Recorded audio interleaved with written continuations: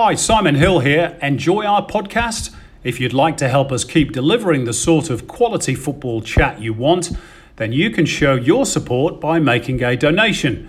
Big or small, however much you can afford, we appreciate all your help, and every cent will be ploughed back into improving production. Thanks in advance from all of us at Shim, Spider, and so much more. Mom deserves the best, and there's no better place to shop for Mother's Day than Whole Foods Market. They're your destination for unbeatable savings, from premium gifts to show-stopping flowers and irresistible desserts. Start by saving 33% with Prime on all body care and candles. Then get a 15-stem bunch of tulips for just $9.99 each with Prime. Round out Mom's menu with festive rosé, irresistible berry chantilly cake, and more special treats. Come celebrate Mother's Day at Whole Foods Market.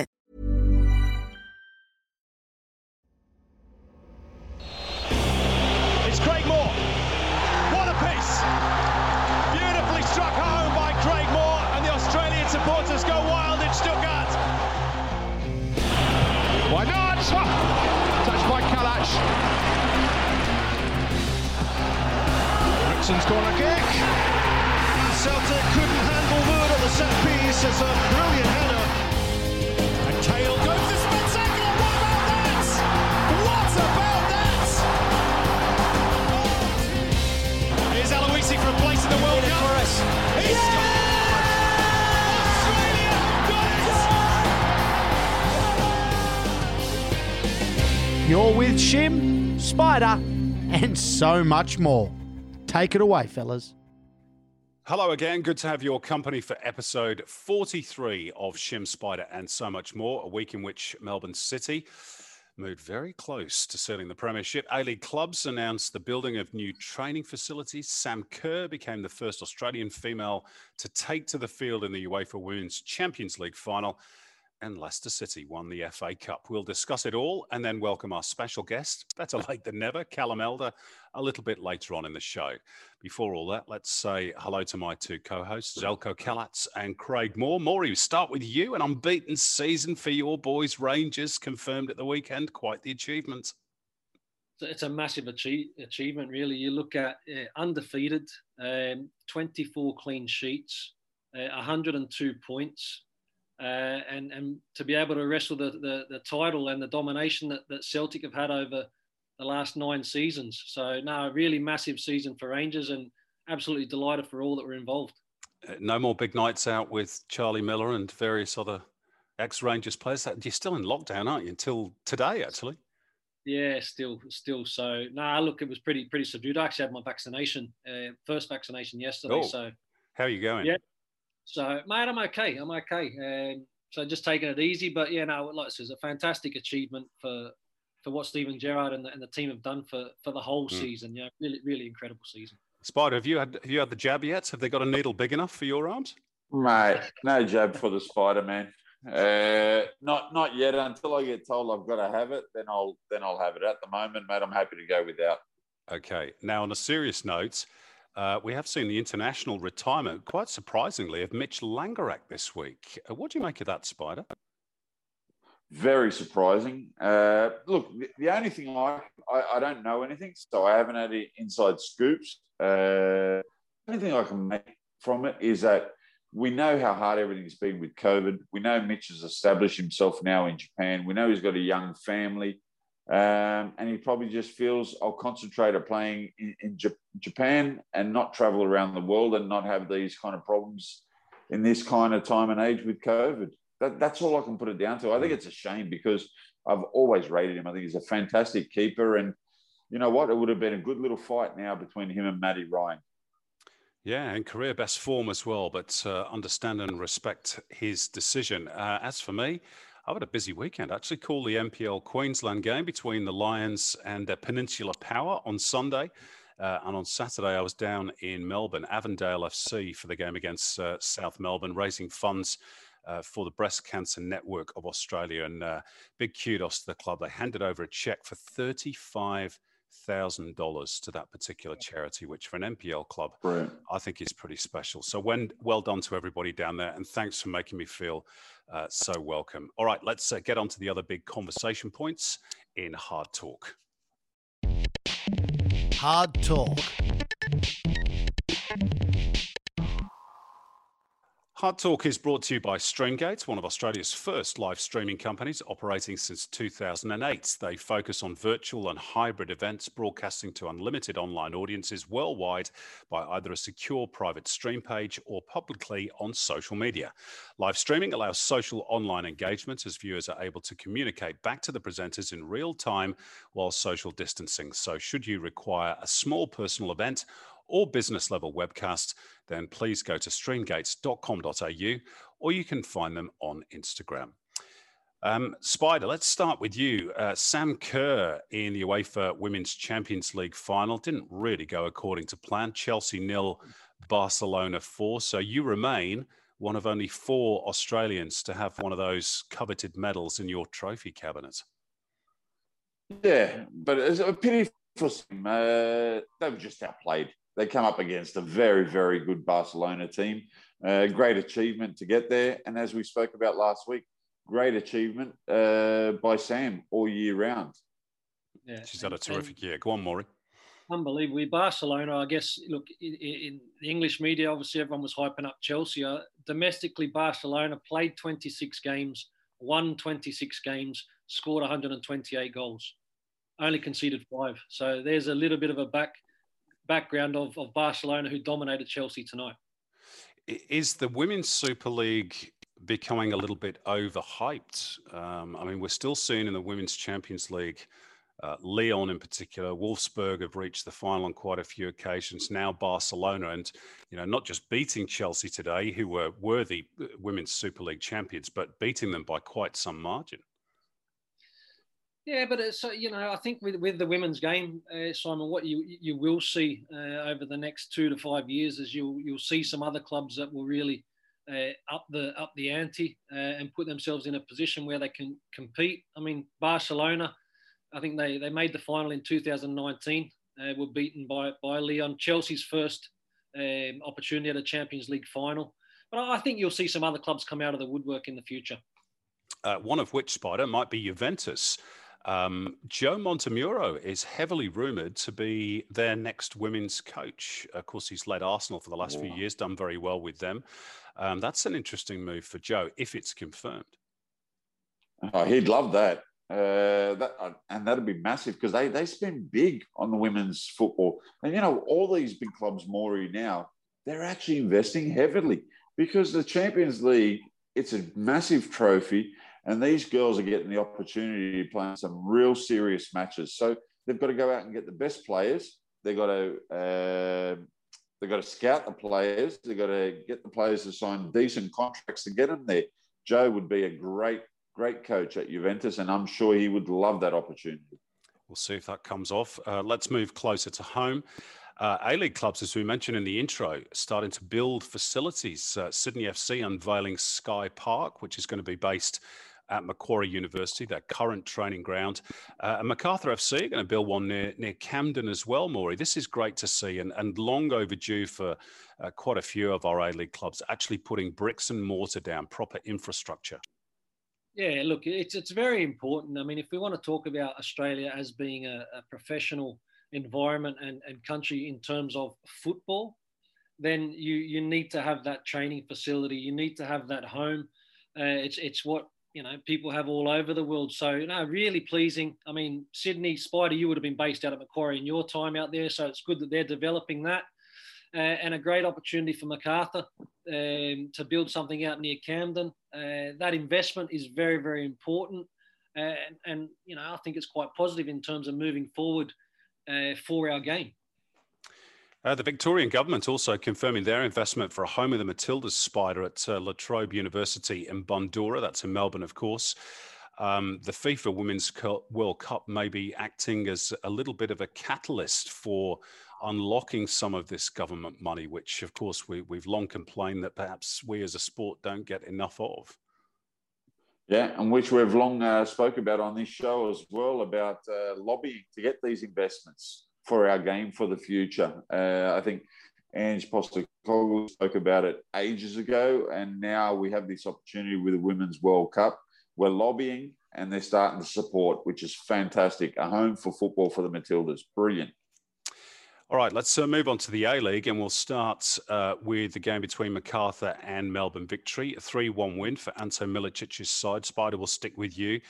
Matt Derbyshire again scoring twice. Proof, I guess, that having a regular goal scorer can really put you in contention in this competition. They've only scored 29 goals this season, Macarthur. Not exactly prolific, and he's got 13 of them. Yeah, important player for Macarthur. And you know what? They're doing well. First year, guys, they're doing well. No one's talking about them too much. I think I might have tipped them to finish in the top 4 first year. And I'm actually surprised that they're going this well. But you know what? They've got a goal scorer up top and they've got a keeper, seriously. Federici, he makes some big saves. Big saves. Good coach. Well. What's that, Buds? He made a massive save in this match. Gested had a snapshot, and Federici, the save that he makes is incredible. It really is. Yeah, and Ante Milicic is keeping them out of the limelight. They're ticking away nicely. They've got people at the club that have been around football for a long time, and they're having a very good year. Victory, of course, by contrast, having a horrible season. Maury, where are they at? I mean, you look at the other two teams in Victoria. City, top of the league. They're about to go to Dandenong. They're probably going to build a new training facility in that part of the city, maybe even a new stadium long term. If the new stadium comes off at Tarneit, and I know there's a big question mark against that for Western United, but assuming that comes as well, a Victory being left behind a little bit at the moment. I mean, they're the biggest club, not just in Victoria, but for me in the country. But at the moment, they're really in the doldrums, aren't they? Not just on the pitch. Yeah, well, I mean, we used to talk about Melbourne Victory being the benchmark and the biggest club. But I've got to be brutally honest. Right now, they are a long way off being the biggest football club in the country. I think that they've definitely fallen asleep at the wheel, Simon, you know, in terms of the facilities, in terms of, you know, even the academy kind of thing. They seem to do things so much later when they were in a position where they were getting 50,000 to the, you know, the big matches. They had unbelievable support. They probably didn't have the vision to have the club. They stood still. In my opinion, they stood still. So, look, other clubs have stepped up, and I'm sure Melbourne Victory, with the type of club that they are and that they want to be, they will be spurred into action. But at this moment in time, they're not the biggest club in Australia. Let's talk about VAR, if we absolutely must. Western United 0, Sydney FC 1. The contentious decision to award the penalty for Sydney. Spider's holding his head in his hands. Spider, is that a penalty for you? The ball comes off the body of Ivan Vujic and onto his arm. I didn't think that was a penalty these days, but does anybody actually know? Mate, I don't know the rules anymore. Mate, they've killed me. I don't know the rules anymore. I watch a game of football and I go, yeah, play on. They give a penalty. I go, clear penalty. They say play on. Mate, I don't know the rules anymore. These guys have destroyed the love of watching a football match. Like, what could Vujic do? Like, seriously, what could he do? The ball was belted at him. He put his leg up. It hits his knee and then hits his arm. Where do you want him to move his arm? Where? It's a good question. In terms of Western's form, though, Maury, not helping Mark Rudin. They've lost 4 on the spin, but in mitigation, you have to say they have done an awful lot of travel, haven't they? I think they've played in 5 different cities, 5 games in 14 days. And next week, they've got to go to New Zealand to play Wellington. Yeah, no, it's been a rough ride for them in terms of the travel. And you know, Western United, like all the clubs through this current period, the last 15 odd days, you know, where you're playing a game virtually every 3 days. So squads are really being tested because they're not that deep in the A-League. So, you know, squads really being tested. Yeah, no, tough time for Roods and Western United. But in this game, I know, like I says, it wasn't a penalty for me, but I think over the course of the 90 minutes and the opportunities that Sydney FC did have, I don't think there can be too many complaints about Sydney FC taking all 3 points here. Before steam comes out of Spider's ears, let's ask you about the F3 derby, another contentious VAR decision. Is that a foul by Angus Thurgate, or is that just a mere coming together of bodies with Daniel Baumann? Because again, for me, it's the latter, but clearly not in the eyes of the officials. Mate, that's not a penalty. That is not a penalty. And this is what I'm saying here. I don't know the game anymore. I really don't understand. I've got to sometimes hold my breath to see what the referees are going to give. Like, Maury, you're a defender. Mate, how can that be a foul in football in our modern game? But see, with this one, I'm going to say slightly different. And I know you're going to be like, I can't believe there was the slightest bit of contact. And I know that it's one of those ones, it's a soft penalty. It is 100% a soft penalty. But I've seen fouls. You know, I think the thing with penalties, you say, okay, if that was a foul outside the penalty box, would they give it in the penalty box? That foul, that type of foul, you would see given outside the penalty box. This time the referee gave it in the penalty box. So I don't have any real complaints, although I think it was a soft penalty. The only thing I will say about that is that he blew for a penalty straight away. He had no hesitation. So he obviously thought, mate, VAR, without VAR, he thought it was a pen, full stop. So even take away VAR, the ref thought it was a pen. Everyone would have said, okay, it's a pen, he's given a pen, that's it. But because VAR was around, we've seen how soft it was. I don't know, mate. I seriously, it's probably me saying this. We'll leave you to calm down for a moment, Spider. The Mariners certainly needed that win after 6 without one. Just 5 points separating second from seventh. One team is going to miss out. Could it be, Maury, the Wanderers? This result, I have to say, baffled me. Western Sydney Wanderers, they win the derby. They smash Western United 5-0 last week and then go and lose 5-1 the next. And we should obviously give a lot of praise to Perth as well. And in particular, Andy Keogh scored 4 goals, including one of the goals of the season. He's you know what I loved about the goal? I mean, obviously it's an unbelievable finish, but Spider, you'll love this one, mate. We like to count how many passes before we score a goal. Ready, directly to Keogh, lays it to Fornaroli. Fornaroli gives it back. Unbelievable finish. For me, it's probably the goal of the season. Great way for him to celebrate his birthday. But Western Sydney Wanderers, just the difference in performances, Simon, from being very, very good to this kind of performance is a real concern. I mean, Perth Glory have still got a game less than most of the teams, so they can actually put themselves back in a position where they're challenging for the top 6. Western Sydney Wanderers can easily fall out. That was a question you asked me. Yes, they can. Yeah, and that would certainly set the cat amongst the pigeons in Western Sydney, because I think the finals is the minimum achievement set to Carl Robinson this season. Melbourne City said in the opener they took a big step towards the premiership. They did during the week by defeating Adelaide quite comfortably, and then they slipped up a bit against Wellington Phoenix. 2-2. They did make 6 changes because, of course, the game's coming thick and fast. The big talking point out of this one, though, is Tomer Hemed, who scored a couple of goals to get a point for Wellington Phoenix. And then celebrated with the Israeli flag and put the kippah on the head. This is a tough one, isn't it? Is he going to be in trouble for that, particularly with what's going on in the Middle East at the moment? And should footballers just concentrate on football, or are they perfectly within their rights to have their say and to honour their country and celebrate it? I don't even look into it. Like, as soon as I see him go, mate, he's Israeli. Okay, I know you're Israeli. Well done, mate. Happy days for him if that makes him happy. Mate, I don't think there's any tension. I don't think we're actually causing this day and age with what's happening over there. Yeah, I can understand what you're saying, Simon, but people do have a heritage. They do have a background. Mate, he's Israeli. He's happy to be Israeli.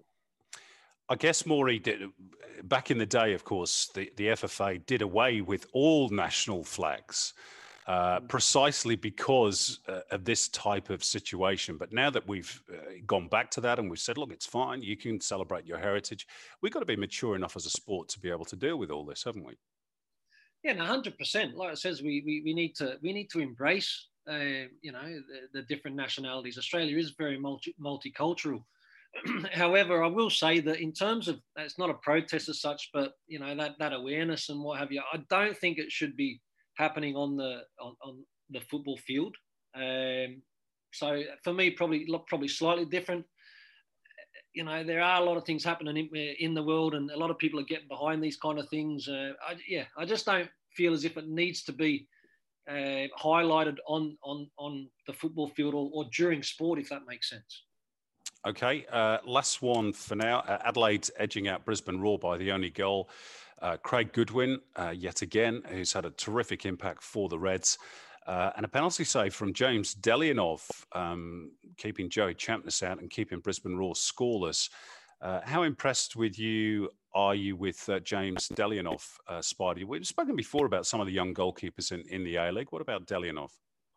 I worked with James at Melbourne City, so I know him quite well. I had a year with him at Melbourne City. He was just coming through the ranks. He wasn't quite ready, and now he's getting that opportunity. He's 21 years old, so he's now getting an opportunity. And what people in Australia don't understand, which is driving me insane because everyone's a genius, but they need opportunities.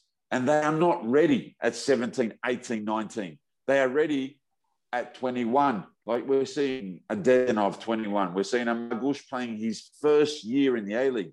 He's 23 years old. Mate, Redmayne didn't start playing regularly till he was 25. So a lot of these guys need time to get there. But everyone wants a Buffon. Everyone wants a Neuer at 18, 19, 20. Let me give you the tip. The keepers mature later. They need time. And these boys are now showing that. And just to finish off on the A-League roundup, be interested to hear your thoughts, guys, on this. We're going to go now into international. So you got the Olyroos that are going to be, players obviously at their clubs. So clubs are going to be impacted, and also the Socceroos. Even when you look at Melbourne City's lineup, now that there are a lot of games, but maybe also they're factoring in the players that they're going to be losing. My question is, if we knew when the starting date was next season, could have we actually not had a final series this season that actually still worked? I think, to be fair, I think they've tweaked that a little bit. So some of the Olyroos players will be able to stay with their clubs for the final series. Melbourne City, of course, in particular, were going to be affected quite significantly by a lot of international call-ups. So I think a compromise has been reached with that. But the general principle, Maura, you're absolutely correct. And this, again, comes down to the maturity of the game, doesn't it, overall? That we need to be in a position, and I think this will probably happen with the next TV deal, whereby the international windows are respected by the clubs. I don't think, to be fair, it's the clubs putting the roadblocks in. I think it's the broadcaster. I think that's the issue, because they want content, which they pay for, and I understand that. But at the end of the day, football, the integrity of the competition has to come first. And if you're having a final series without all your top players, then it's making a mockery of the A-League, isn't it? So I think that will be fixed in time for the next TV deal, which obviously we're still waiting for. What date is it today? 17th of May. We're still waiting, but hopefully it's coming. It's coming. So's Christmas. Thanks for the moment, boys. Let's head overseas. London calling. London calling. Go further with the Australian College of Physical Education. With more than 100 years of experience, ACPE's courses are designed to get you career ready. Their bachelor degrees in sports performance and business, health science, applied fitness, education and dance can help turn your dream into a career. Find out where ACPE can take you. Ready to pop the question? The jewelers at BlueNile.com have got sparkle down to a science with beautiful lab-grown diamonds worthy of your most brilliant moments. Their lab-grown diamonds are independently graded and guaranteed identical to natural diamonds, and they're ready to ship to your door. Go to BlueNile.com and use promo code LISTEN to get $50 off your purchase of $500 or more. That's code LISTEN at BlueNile.com for $50 off. BlueNile.com, code LISTEN. Apply online today for Semester 1 2021 at acpe.edu.au. Well, let's start with the FA Cup final. Leicester City winning the Cup for the first time in their history. A terrific story. I don't know if you've seen the pictures, Maury, at the end of the owner, Top. I'm not even going to try and pronounce his surname. But clearly an owner who is very emotionally invested and connected with his players and his supporters. I just thought that was absolutely brilliant after what we've all been through with this European Super League nonsense over the last few weeks. Well, the European Super League and also what Leicester City have been through, you know, in terms of the incident with the father and the helicopter incident. But look, Leicester City's first opportunity to win the cup, or the first time they've won the FA Cup. Brendan Rodgers, also the first manager outside of Sir Alex Ferguson to win the Scottish and English Cup. I mean, look, I think Rodgers has done an amazing job. You know, Chelsea, in terms of Tuchel, was also looking to win his first English trophy. Leicester City, people don't talk about them being a big club, but I think what Brendan Rodgers has done over the last couple of seasons has been incredible.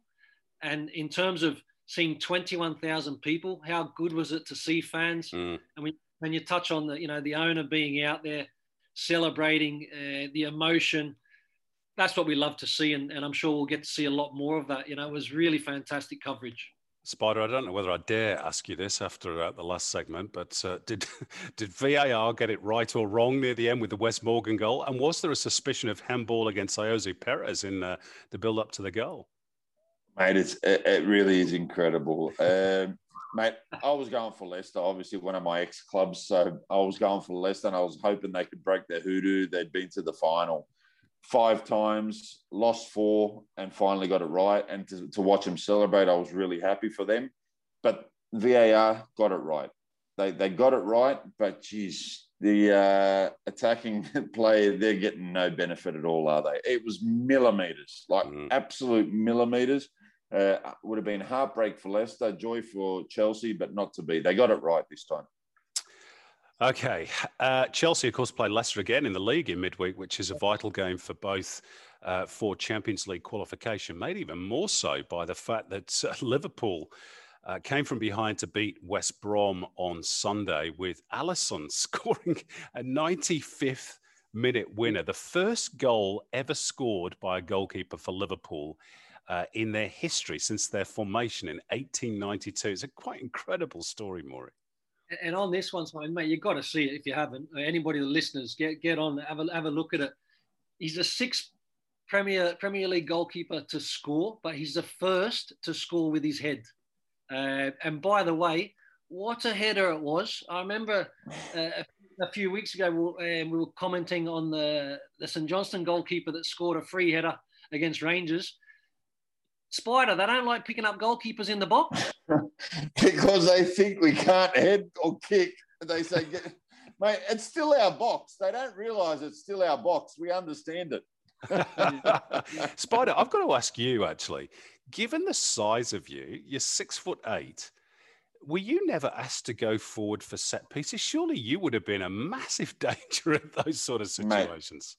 Mate, I hit the post when I played in Holland with a header.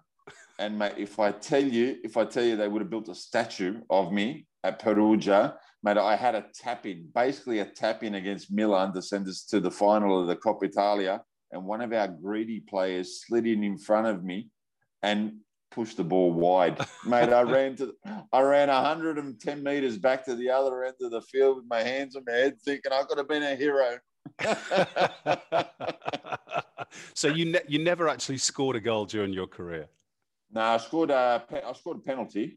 Scored penalty, but no, nothing that nice like a header or from open play. No, but I come close. You did indeed. Since we last met, of course, Manchester City have become Premier League champions for the third time in 4 years, and they put the icing on the cake with a crazy win against Newcastle on Friday, 4-3. Ferran Torres hat-trick, including a quite extraordinary goal. I don't know whether you'd sort of call it a mini scorpion. He sort of went in the air and flicked it with the back of his heel into the top corner. It's an incredible goal. Remind me a little bit of Riley McGree, kind of the scorpion kick did come into my head, Simon, if I'm being honest. Look, he's come into an area and he's tried to help it on, and it was very creative, and obviously the end result was unbelievable. But I think the point that we talk about Man City, I mean, again, an incredible season, and all without an out-and-out centre forward. Will they look to add that for next season, Simon? I think they will. I'm not sure how you feel as a fan, whether you feel as if they need to, but I think they will. Yeah, I think they will as well. And I do think they need one. They've done very well playing without a centre forward really this year, and they've rotated a lot of players in that position, deep lying centre forward, false nine, whatever you want to call it. Kevin De Bruyne has played there. Ferran Torres has played there. Raheem Sterling has played there. They played Jesus out wide. Aguero has on occasion played as a proper nine, but I think they will go after either Erling Haaland or Harry Kane, and they'll get one of them. Not both, but they'll get one of them, I would imagine. They've certainly got the money to be able to do that. In the second tier in England, Championship playoffs on Monday. We record on Monday morning, so we don't know the results. Bournemouth against Brentford and Barnsley against Swansea. What a story Brentford would be, hey? Not been in the top flight since 1947. But they've got this brand new stadium that replaced the old Griffin Park. They used to have a pub on every single corner. I don't know if you knew that. I don't know whether the new one does. I've drunk in a few of them, by the way. Are they the favourites to go up, guys, do you think? They've got a great chance, Simon. I mean, I've really enjoyed watching Brentford this season. I think they got knocked out last season by Fulham in the playoffs. They've lost Ollie Watkins, who went to Aston Villa. They lost Ben Rama, who went to West Ham, and Ivan Toney scores 31 goals for you this season, which has been incredible. They're a really good team to watch. Thomas Frank's done a wonderful job with them. They even like to be a little bit creative from the kickoff. I don't know if any of the listeners have seen some of their kickoffs, which have been a little bit different, but yeah, it's difficult, final scenario, anything can happen. But I think Brentford have got a wonderful opportunity. And wouldn't it be a great story, as you touched on? Sure would. Spider, we're going to finish off this segment with you. Away from England and into Italy. Juventus got a late win over Inter, which is really vital for their Champions League hopes. And then 24 hours later, Napoli went to Fiorentina and won by 2-0. But a draw for AC Milan, your former club, leaves it all up in the air. Who's going to make it? Who's going to miss out? Could it be Andrea Pirlo's team? Mate, I tell you, Milan's got Atalanta as well the last game. What a disaster of a match to be playing. Look, I don't know. Far out. I don't know. Like a lot of the seasons, a lot of the leagues, like I really don't know. Spain's the same, Simon. Like Atletico Madrid come from a goal down to score 2 goals in the last 5 minutes to win 2-1. So that's still alive with Real Madrid. Barcelona were beat What's that, today. bud? Barcelona lost they were dead. Yeah, they were dead. They were dead. It was Atletico and Real. Italy's the same, mate. Dogfight up the top, dogfight down the bottom. Spain's the same. It's carnage all over Europe, but it's brilliant to watch. If Juve don't make it, is that the end for Pirlo? Is it the end anyway? And I mean, you've said that you think Cristiano Ronaldo will move on, but will Pirlo go? I think Andrea will go if they don't make the Champions League. Mate, Juve is just too big of a club and it's too important. Money-wise, we know money-wise, it's too important that they're in the Champions League. You played with Pirlo. Did you always think he was cut out to be a coach? No, I didn't. I actually didn't. Mate, he used to remind me of Droopy the dog. I swear to God, he was so laid back that it's incredible. It's like he didn't have a heartbeat. Mate, that's why he was probably such a gun player, because nothing actually fazed him. I didn't see him as a manager. No, definitely not. Maybe that's a good attribute to have, being very laid back as a manager or as a coach, because you don't have to get a lot of stick, don't you? All right, guys, thanks for the time being. On to our final segment we go, and another big guest awaits us in Footballers' Lives. Footballers' Lives.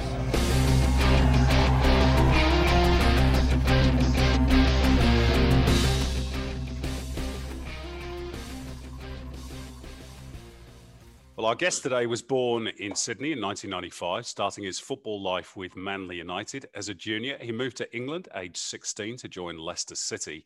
And while he didn't make a senior appearance for the Foxes, he spent time on loan to Mansfield, to Peterborough, Brentford, Barnsley, Wigan and Ipswich. He joined Hull City in 2019 and has just been named in the League One Team of the Season as the Tigers clinch to return to the Championship by winning the title. It's a big podcast welcome to Callum Elder. Thanks for your time today, Callum. Really appreciate it. Yeah, no worries.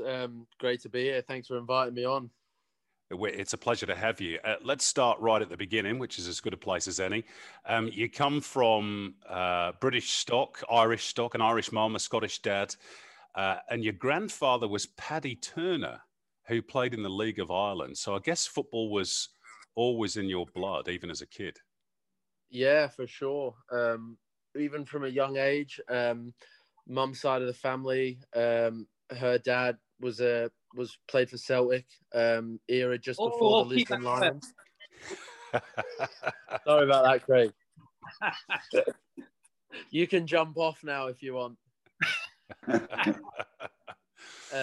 Yeah, so football's obviously been rich in my family, you know, big sport in history, big football fans, Irish, Scottish. Parents moved out to Australia, and I was born in Sydney. So, you know, it's always been rich in my blood from a young age. So, you know, to do what I'm doing now seems like almost like it was a bit destined. But you know, it's taken a long slog to get where I am now. But it's been a pleasure at the same time. We'll come on to that, but I want to know who your team was growing up and who your football idol was. You know what? Actually, Craig will be absolutely delighted with this now. You can come back on now. As very randomly, growing up, my favourite team, I'll never forget, was Newcastle United. I used, from the age of 6, I remember, never forget, I would always train in a Shearer 9 top. Yeah, so it's, honestly, my earliest memory of football as a kid would be me and my dad. 9 o'clock, would never miss a Monday night, the World Game, Les, and we'd sit there and watch it for an hour. So from a young age, it was always Newcastle and Shearer. You know, you'll know yourself, sort of growing out of that sort of youth and then growing up, you know, especially now that I'm playing in England and I never grew up in England. You can see the sort of the rich and sort of the aggression in the football fan base. And if you're not there, it doesn't really it's not historically in you, you know, you weren't born in an English town, whatever. So that will always stick with me. But then obviously moving over, it was always like, you know, who I played for was who I was a supporter of at the same time. And then in sort of parallel with that, being an Aussie boy, I would always look back and see how Australian football was developing at the same time, because, you know, it's a big part of your upbringing, Australian football. And whilst you move across the ocean to Europe, you still have a keen eye on what's going back home. So what's going on back home. So, yeah. I noticed you had Shearer 9 and not Moore 3 or Moore 4 on your back, which is good. I can understand that completely. So let's move on to how it started for you football wise. Nick Ogle on Facebook asked sort of the question I guess I was going to ask. Was it easier for you to get a visa to go to the UK because your parents are from Scotland and Ireland? And how did that move to Leicester first of all come about?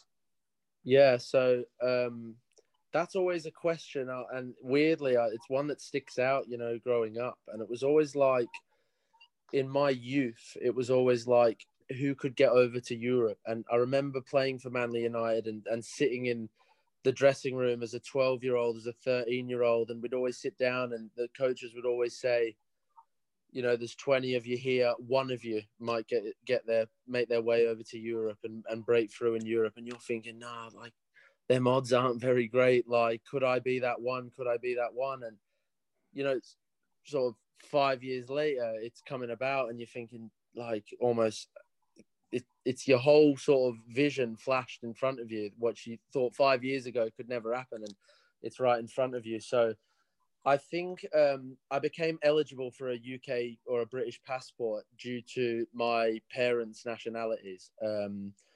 So coupled with sort of growing up, it was always a thing, well, can he got over? He's not got a British passport, you know, with different kids. So do you know what? I'm not too sure whether it was, I imagine it was in my favor, but I imagine if someone at the same time, there was lots of boys when I was in the youth team at Leicester who didn't have UK passports, but the club worked its way to find a way to get them over through working visas and things like that. So the move to Leicester came about. I was representing New South Wales at the national championships in Coffs Harbour. I think it was under 15s, maybe 16s. And I had quite a successful tournament. Oscar Gonzalez goes a long way back. I'll give him a big shout out to Oscar, because my whole life in football, I grew up and I was a centre midfielder. All my youth team age groups at Manly, I was a centre midfielder. I joined the state team with New South Wales, and Oscar pulled me one day and he said, "How would you feel about playing left back?" And I thought to myself, deep down, I thought, nah, that's really not for me. That, like, all I thought was centre mid. But then he actually broke it down to me. You know, you're left-footed, you're good in the air, you can get up and down the pitch. I really think you could flourish for me in that position. The way I want to play, we play expansive. I want you to affect the play higher up in the pitch, so you're not going to lose that impetus in the team moving forward throughout the thirds.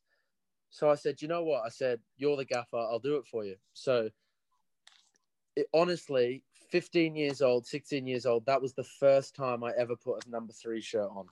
So I went up to Coffs Harbour, really enjoyed playing there, the way we played. And I was named sort of in the team of the tournament or something like that. Really enjoyed my time up at Coffs Harbour. A couple of weeks later, I don't know how it came about. My dad got a phone call to say, I don't know if it was a direct Leicester scout, but it might have been a generic English scout at youth level, was actually there in Coffs Harbour. And he said, "We've watched his son at the tournament. We'd like to invite him over for a trial at Leicester." So that was when I thought to myself, like, you know, I need to get on a plane here. Like, and I've got 3 terms left at school, year 12, about to finish my education. And this comes about. Now, you never think it's going to come, and then all of a sudden, just like that, it flashes in front of your eyes, and you've got a big decision to make, life-changing potentially. So me and Dad got on a plane. I went and did my 2-week trial at Leicester. Went really great. By the end of it, sat down with the academy director. He wanted to offer me full-time terms. So he said, "Give yourself time to think." So I went back. I take great sort of thanks in and appreciation that my parents, they worked ever so hard to send me to a really good school in St. Ignatius College at Riverview. And I had 3 terms left. So I got back and I thought, I need to make a decision here. I also thought to myself, you know, maybe if I sort of speak to them, I might be able to finish my school and then get myself over there and everything would be great. Within maybe 10 days of being back, I was getting emails off the football club, being Leicester. What's he doing? What's his decision? When's he coming back? We want him now. We want to integrate him into the youth team, the scholarship system. We want him immersed in the football club. So I knew then it was like, right, it's yes or no right now. And I think what helped was the fact that I had a great support network around me from my school, my friends, my family. And I had a deep sort of urge to get over there, and it was everything I dreamed about. And, you know, I thought, yeah, I'm going to give it a crack. So the harsh reality is it could have easily not worked out. You know, you see so many times lads, they get over and then it doesn't work out and they don't know whether they're coming or going. And one thing I realized quickly at that age, and I'm so glad I got over, is just how mentally strong you need to be, because it is ruthless even at that age. You know, if you're not cutting it, you will often find yourself without a club the following season. So, I mean, it's cliche to say the rest is history, but I mean, deep down, I've never really looked back, and you know, it's been great so far. I know there's so much work still to be done to get where I want to be, but you know, it's all about taking the stride in your journey, and you know, I'm looking forward to what's to follow so far in my career. Callum, talk us through, and again, it's a little bit new in Australian terms, in terms of, you know, you went out on loan to quite a number of clubs, and how important that is in a pyramid, in a system, for young players like yourself to get that development that you don't necessarily get at that first club you sign for. Yeah, I would say to this day, the use of the loan system is single-handedly the most important factor that would shape my career and my development, for a few reasons. So especially at Premier League clubs, you see it more and more often now. Leicester was a Championship club, I signed, later became a Premier League club. So I was on loan during both stages of where Leicester was sitting in the English pyramid. So the first reason I would say is, when you're at a Premier League club, the facilities, you know, the opportunities, I wouldn't go as far as saying you're spoon-fed, but it's very, very easy. You've got a lot of people staff-wise employed to help you with whatever you need. And what you find is lads get very comfortable at that level. You know, they might have a game on a Friday night. They've got the weekend off. They can do whatever they want. They train for a few more days. They might have a game on a Monday. It's now called what's called the Development League. So, you know, you look at the word development and you think, well, hang on. No, as you get older, it's all about the result, you know. So what then happens is lads go through that stage of being in youth teams, and then all of a sudden the club don't want to keep them on. And they get released out of these Premier League clubs. They then look to try and find a club where they're going to play. And clubs that look to sign them will go, well, how many senior appearances has he made? Oh, 0. But we could sign a 25-year-old or a 22-year-old that may not have been at a Premier League club, but at the age of 22, he's got between 50 and 100 senior appearances. Oh, he's got more experience. He'll be able to integrate into our club quicker. We'll go for him instead. Yep. So that's what you find if you get too comfortable and you're not playing for your parents' first team. You often can get flushed out and be left on the side because you've not experienced and you've not gained senior football on your CV. The second reason I would say why it was so important is because I quickly realized at, you know, as early as I think when I was at Mansfield, I was 19, turned 20. You quickly realize what's required to cope at that level. Now, even at the age of 19, I think I signed for Mansfield in January, so halfway through. I think I played majority of the games, 22 appearances in maybe 4 months. Not only did I realize what it took to play at League Two at that level at 19, it also made me realize that in terms of my own personal drive and where I want to be in my career, I now knew what I needed to do and how much more I needed to get better, so I didn't play at that level again. The following season, I played at Peterborough in League One, and the exact same reason. I had a great spell at Peterborough, unfortunately stopped through injury, innocuous, needed an operation, returned to Leicester.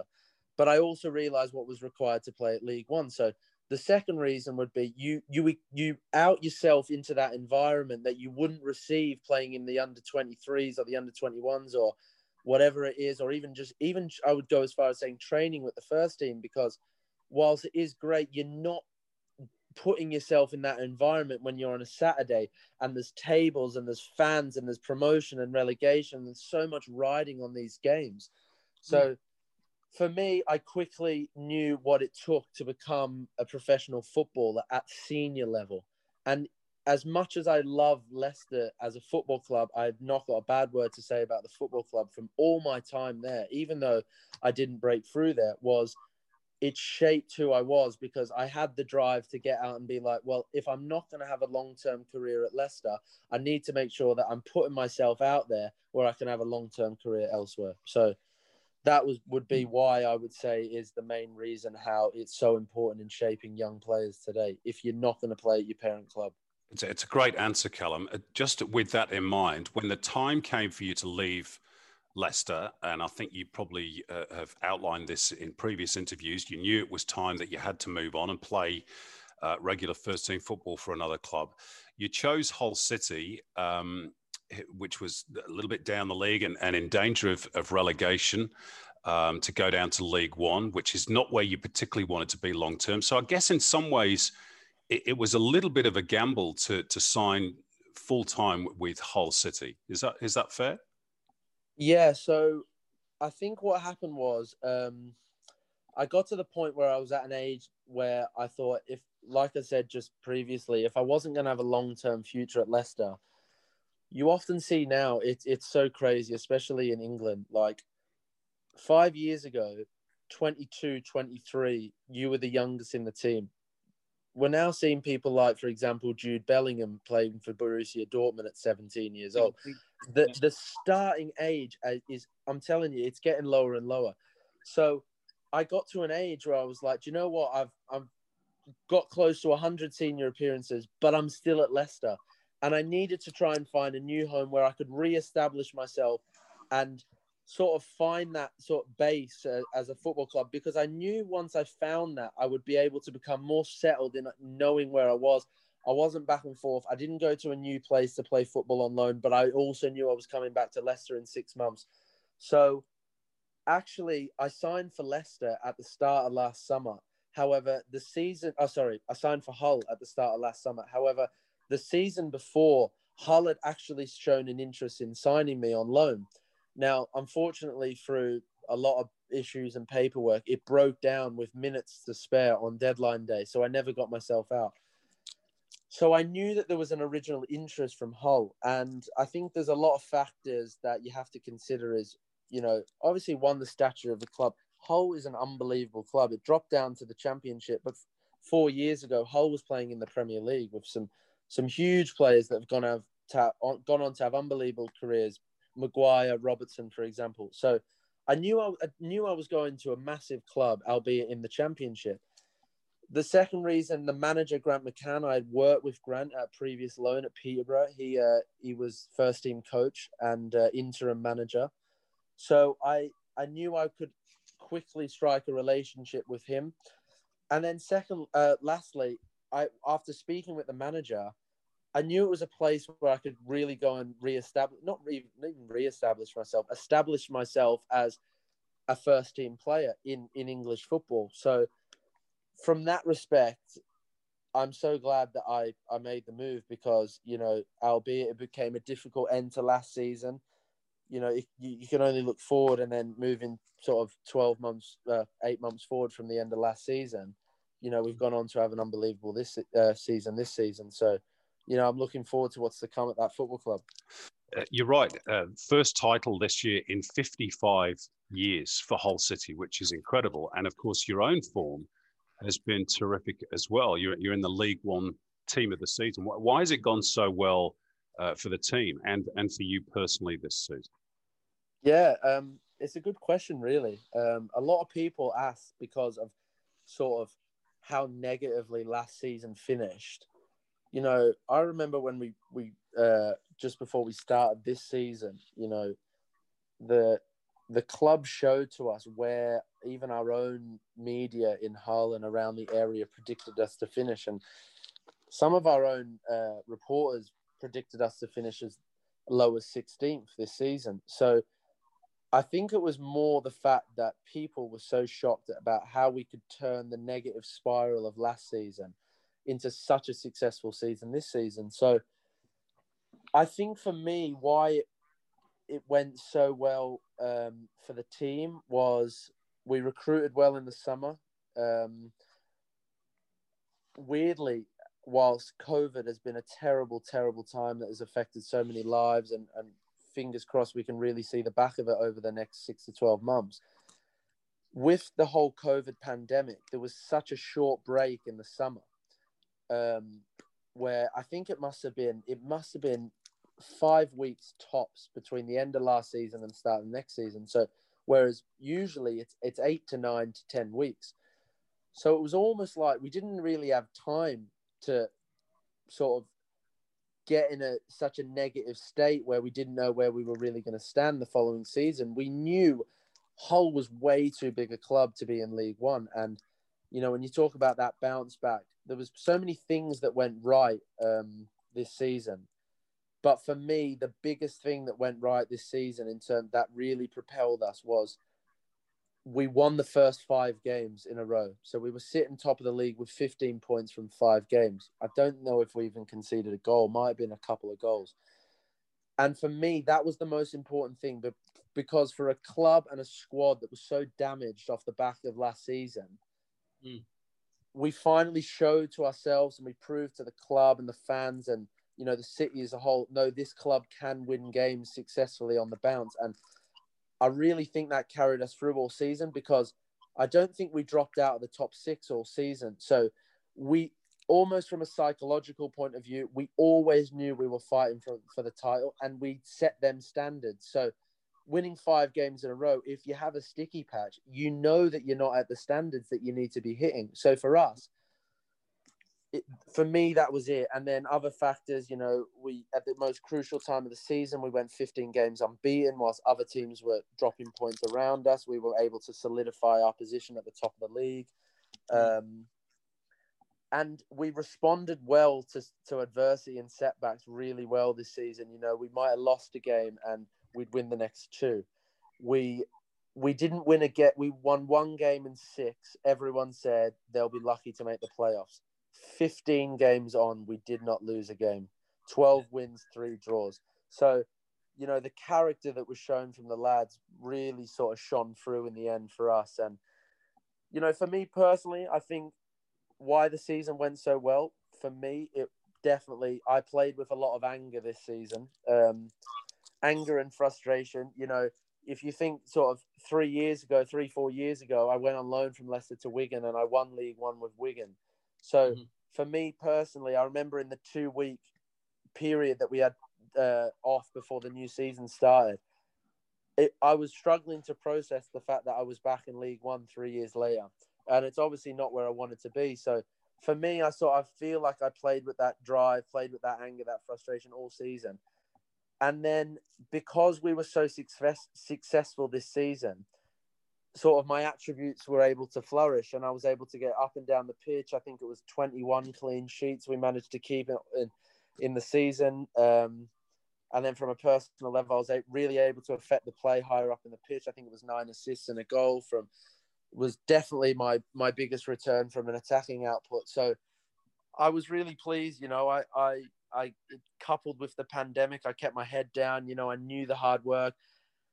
And then in terms of an international stage, I knew that the manager would be watching. He's made it very clear that they have a really sort of deep analysis of our games each week. They're always watching our clips, our stats, our form, our performances, injuries, fitness, all that. So they do keep a real close eye on how we're doing. And I knew if I was to break through this season in League One, I knew I would have to have a really good season. So I was just so committed to making sure I did that. And, you know, I'm really delighted that the way it turned out. Whilst receiving the accolade of getting in the team of the season was amazing. And I'd be lying if I said I wasn't delighted to be in that because, you know, it's a show of, I'd say, consistency and, you know, the way you've performed this all season, not just for small spells. Yeah. But you played the main thing for me was winning the title with Hull. You know, to do that as a club, the club's not to bring that to the club, an achievement that they've not done for 55 years. To be part of a squad that's done that is truly rewarding. So, you know, myself and the squad were delighted with how it's ended. There's something about 55 guys there. 55 Rangers have won 55 titles. 55 years since Hull have won a league title. But Callum, you touch on that kind of like at the start of this season, as if everyone is against you in a way. So you become stronger you become stronger as a group, and you really have to learn to trust one another. And then you say you have the start of the season, 100%. you have the five victories. Yeah, and then people want to get on board, but they can't get inside because that trust is already built between the group then. No, I honestly, I couldn't agree with you more. You know, when someone would be to ask you, you know, what's the biggest sort of what's the word? The most important feeling of getting promoted or winning a title is because it takes such a communal effort. You know, the feeling of getting promoted is when you lift that trophy and you look each other in the eye and, you know, the champagne's being sprayed or whatever.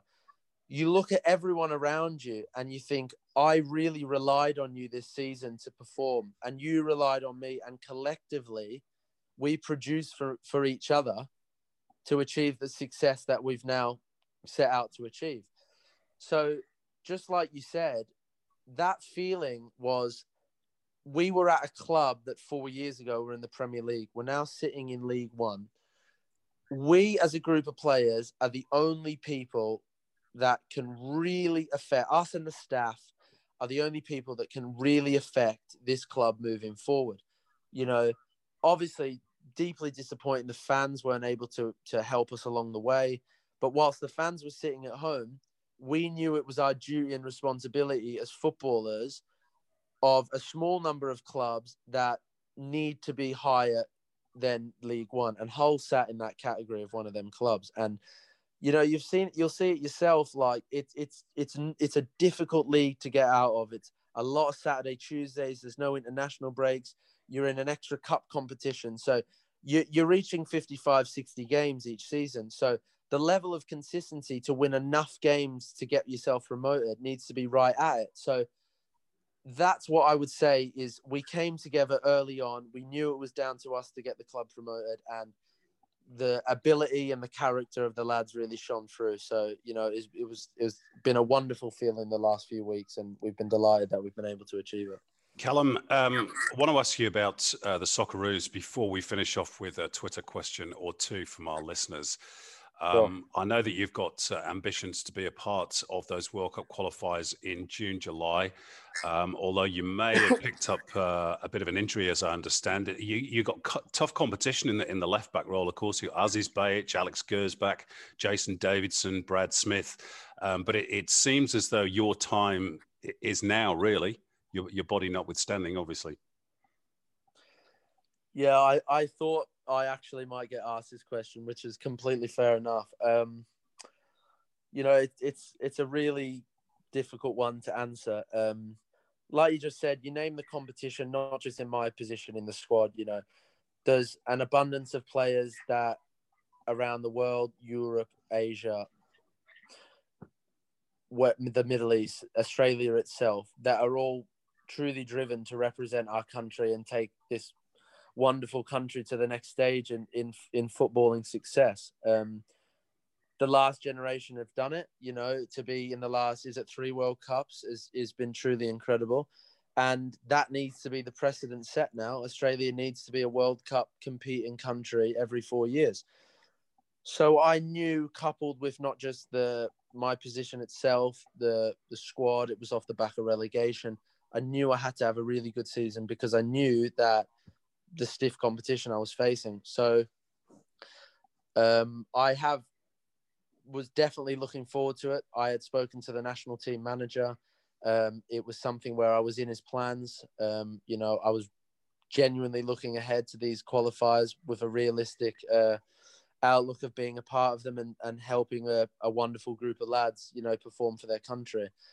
And the difficulty that I face is after playing nearly every minute this season, 48 appearances, I received an awful tackle about half hour in last Sunday. Totally innocuous. And I felt my knee fold in. And I have actually done this injury earlier on in my career when I was a young lad.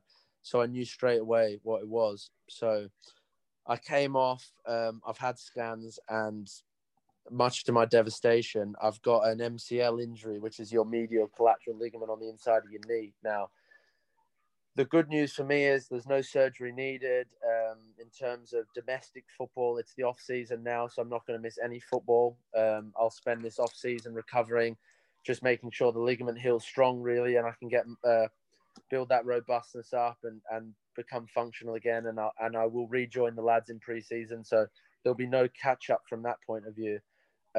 However, like you said, where I felt like my time was now, what is the devastation that I won't be part of the upcoming qualifiers with this injury. So, you know, a lot has gone through my head the last 2 weeks, still is. You know, there's I imagine and I hope to this day, and I'll work until I retire, that I will receive that national team call up, and I'll receive that feeling of standing with 10 other players out on that pitch, singing that anthem, and representing such a wonderful country with a terrific fan base that has got a deep passion for seeing Australia succeed in football.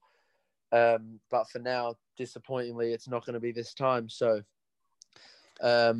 whilst it is disappointing, I'll be following all the lads, and I'll be watching on as a fan, because, you know, whether you're playing or not, we're all football fans of Australian football. So, yeah, it is a tough one. Well, Callum, I'm very sorry to hear that, but I'm sure it's only a temporary delay before you get that first international cap, and we wish you all the best with your recovery. We're going to finish off with 2 questions, one from our listeners, and then Spider is going to ask you his weekly question that he asks every single guest, so be ready. Yeah. But before that, this is from Ben Archer. It is our question of the week. Congratulations to Ben. $100 Outback Steakhouse voucher is coming your way, Ben. And it's a 2-parter, really. And Ben asks, League One is known for being pretty brutal. What's the best one-liner or sledge you've heard from either a player or the crowd? And who is the player you hated playing against? It's a good question. This is brilliant. But I'm going to have to adjust this question only because you say crowd. There's been no crowd this season. Yes, that's true. Right. So I will adjust the crowd. I will adjust the question is, so what's the best sledge that I've heard on the pitch this season? So I can't name his name because I can't out him like that, but it is a player that I've played with before, and I've never ever burst into laughter on a football pitch, but this is head and shoulders the closest I've come to erupting on a pitch. This season we played, and the referee did not possess a follicle of hair on his head, right? So we were getting the rub of the green. I think we were 2-1 up, or maybe 2-1 down. We were right on top. We were getting everything off the ref. And I'll never forget, one of their players, the play stopped, and one of their players turned around and said, "Ref, you look like your own kneecap." And he's looked at this player, and I was gone. I think the whole pitch was gone. And I thought, is he going to send him off here for that? He's heard it. And we thought, he's getting sent off here. And to be fair to the ref, he chuckled and ran off. You know what? Fair play. So that would be the best sledge I've heard. It went down a storm with the rest of the lads. And sorry, Simon, what was the second part? Who did you hate playing against? Who did I hate playing against this season? Who gave you the hardest time? Yeah, who gave me the hardest time? Do you know what? Who I would say, actually? The hardest time, because obviously you play everyone twice a season. The hardest time I would say was we played Fleetwood Town, and we were flying, and then we came up against them, and they actually, on Sky Sports on a Friday night, they beat us 4-1. Much deserved winners. It was a real eye-opener for us that, you know, this league isn't as easy as what we thought, winning 5 games in a row. There was a winger that night, and then there was a winger who played both times against me, and it was just the fact why I would say it was the most difficult opponent. His name's Wes Burns, and just through raw pace, you know, obviously I'm not saying there's no ability. He's got great ability, but what it is first and foremost is raw pace. He was the fastest player I played against this season. So what was difficult was, the three of you will know this more than anyone yourselves in terms of tactics. So we always played with a 4 at the back. Now, Fleetwood, they played with wing backs. So what you'll know is, for certain is, as a fullback, if you've got a winger that is nice and tight to you, you're delighted because he's in your space. You can get tight. You don't have to shift very far to engage them. Now, this fella played right wing back, and we went man for man. So it was fullback against wing back when the ball came on our side. But what would happen was the ball would come out to him, and instead of a normal winger, for example, in a 4-3-3, he was playing wing back. So he was 25 yards away. So I had to get close, but I knew he was running at me full pelt. So it was a bit of cat and mouse, but because he was so fast, you showed him too much of the line and he was gone. So I would say he was the most difficult opponent that I've come up against, just because the way Fleetwood played, I had to run further to get out to him. He was the fastest player. I would say he probably in the league, real raw pace, I would say. So I reckon that's the most thorough answer we have had to that question. That's brilliant. Yeah, that's great.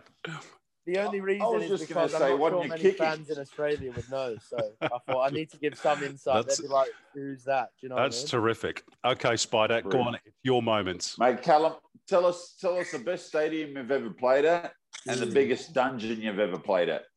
Okay. Well, I definitely know the dungeon. The best stadium. Ooh. It's been so difficult, you know, Spider, because last season, I'll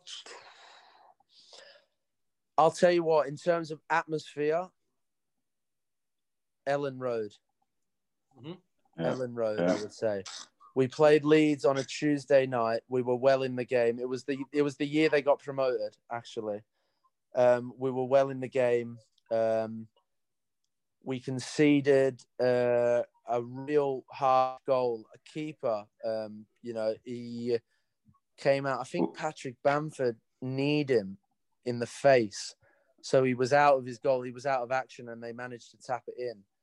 And in terms of, you know, being really amongst a cop and as an away team, we were complaining to the ref. There was coins getting thrown at us on the pitch. It was old school and ruthless, but, you know, you love it. That's what you live for as a footballer, you know.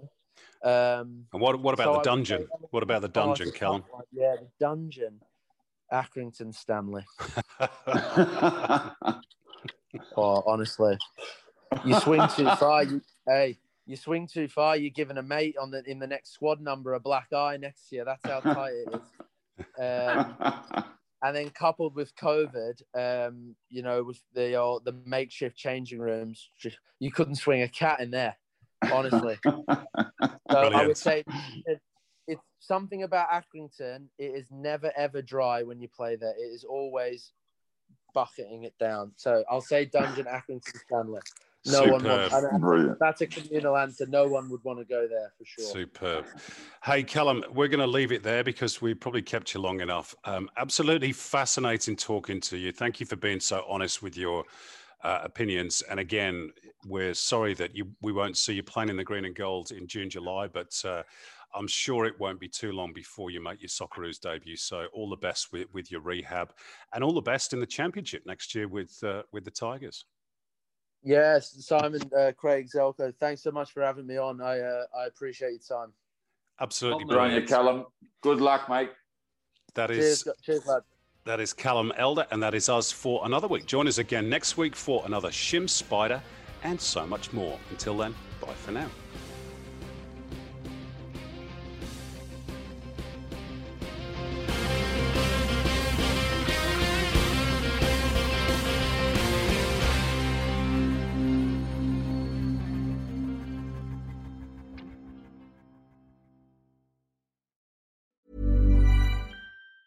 Planning for your next trip? Elevate your travel style with Quince. Quince has all the jet-setting essentials you'll want for your next getaway, like European linen, premium luggage options, buttery soft Italian leather bags, and so much more. And it's all priced at 50 to 80% less than similar brands. Plus, Quince only works with factories that use safe and ethical manufacturing practices. Pack your bags with high-quality essentials you'll be wearing for vacations to come with Quince. Go to quince.com/trip for free shipping and 365-day returns.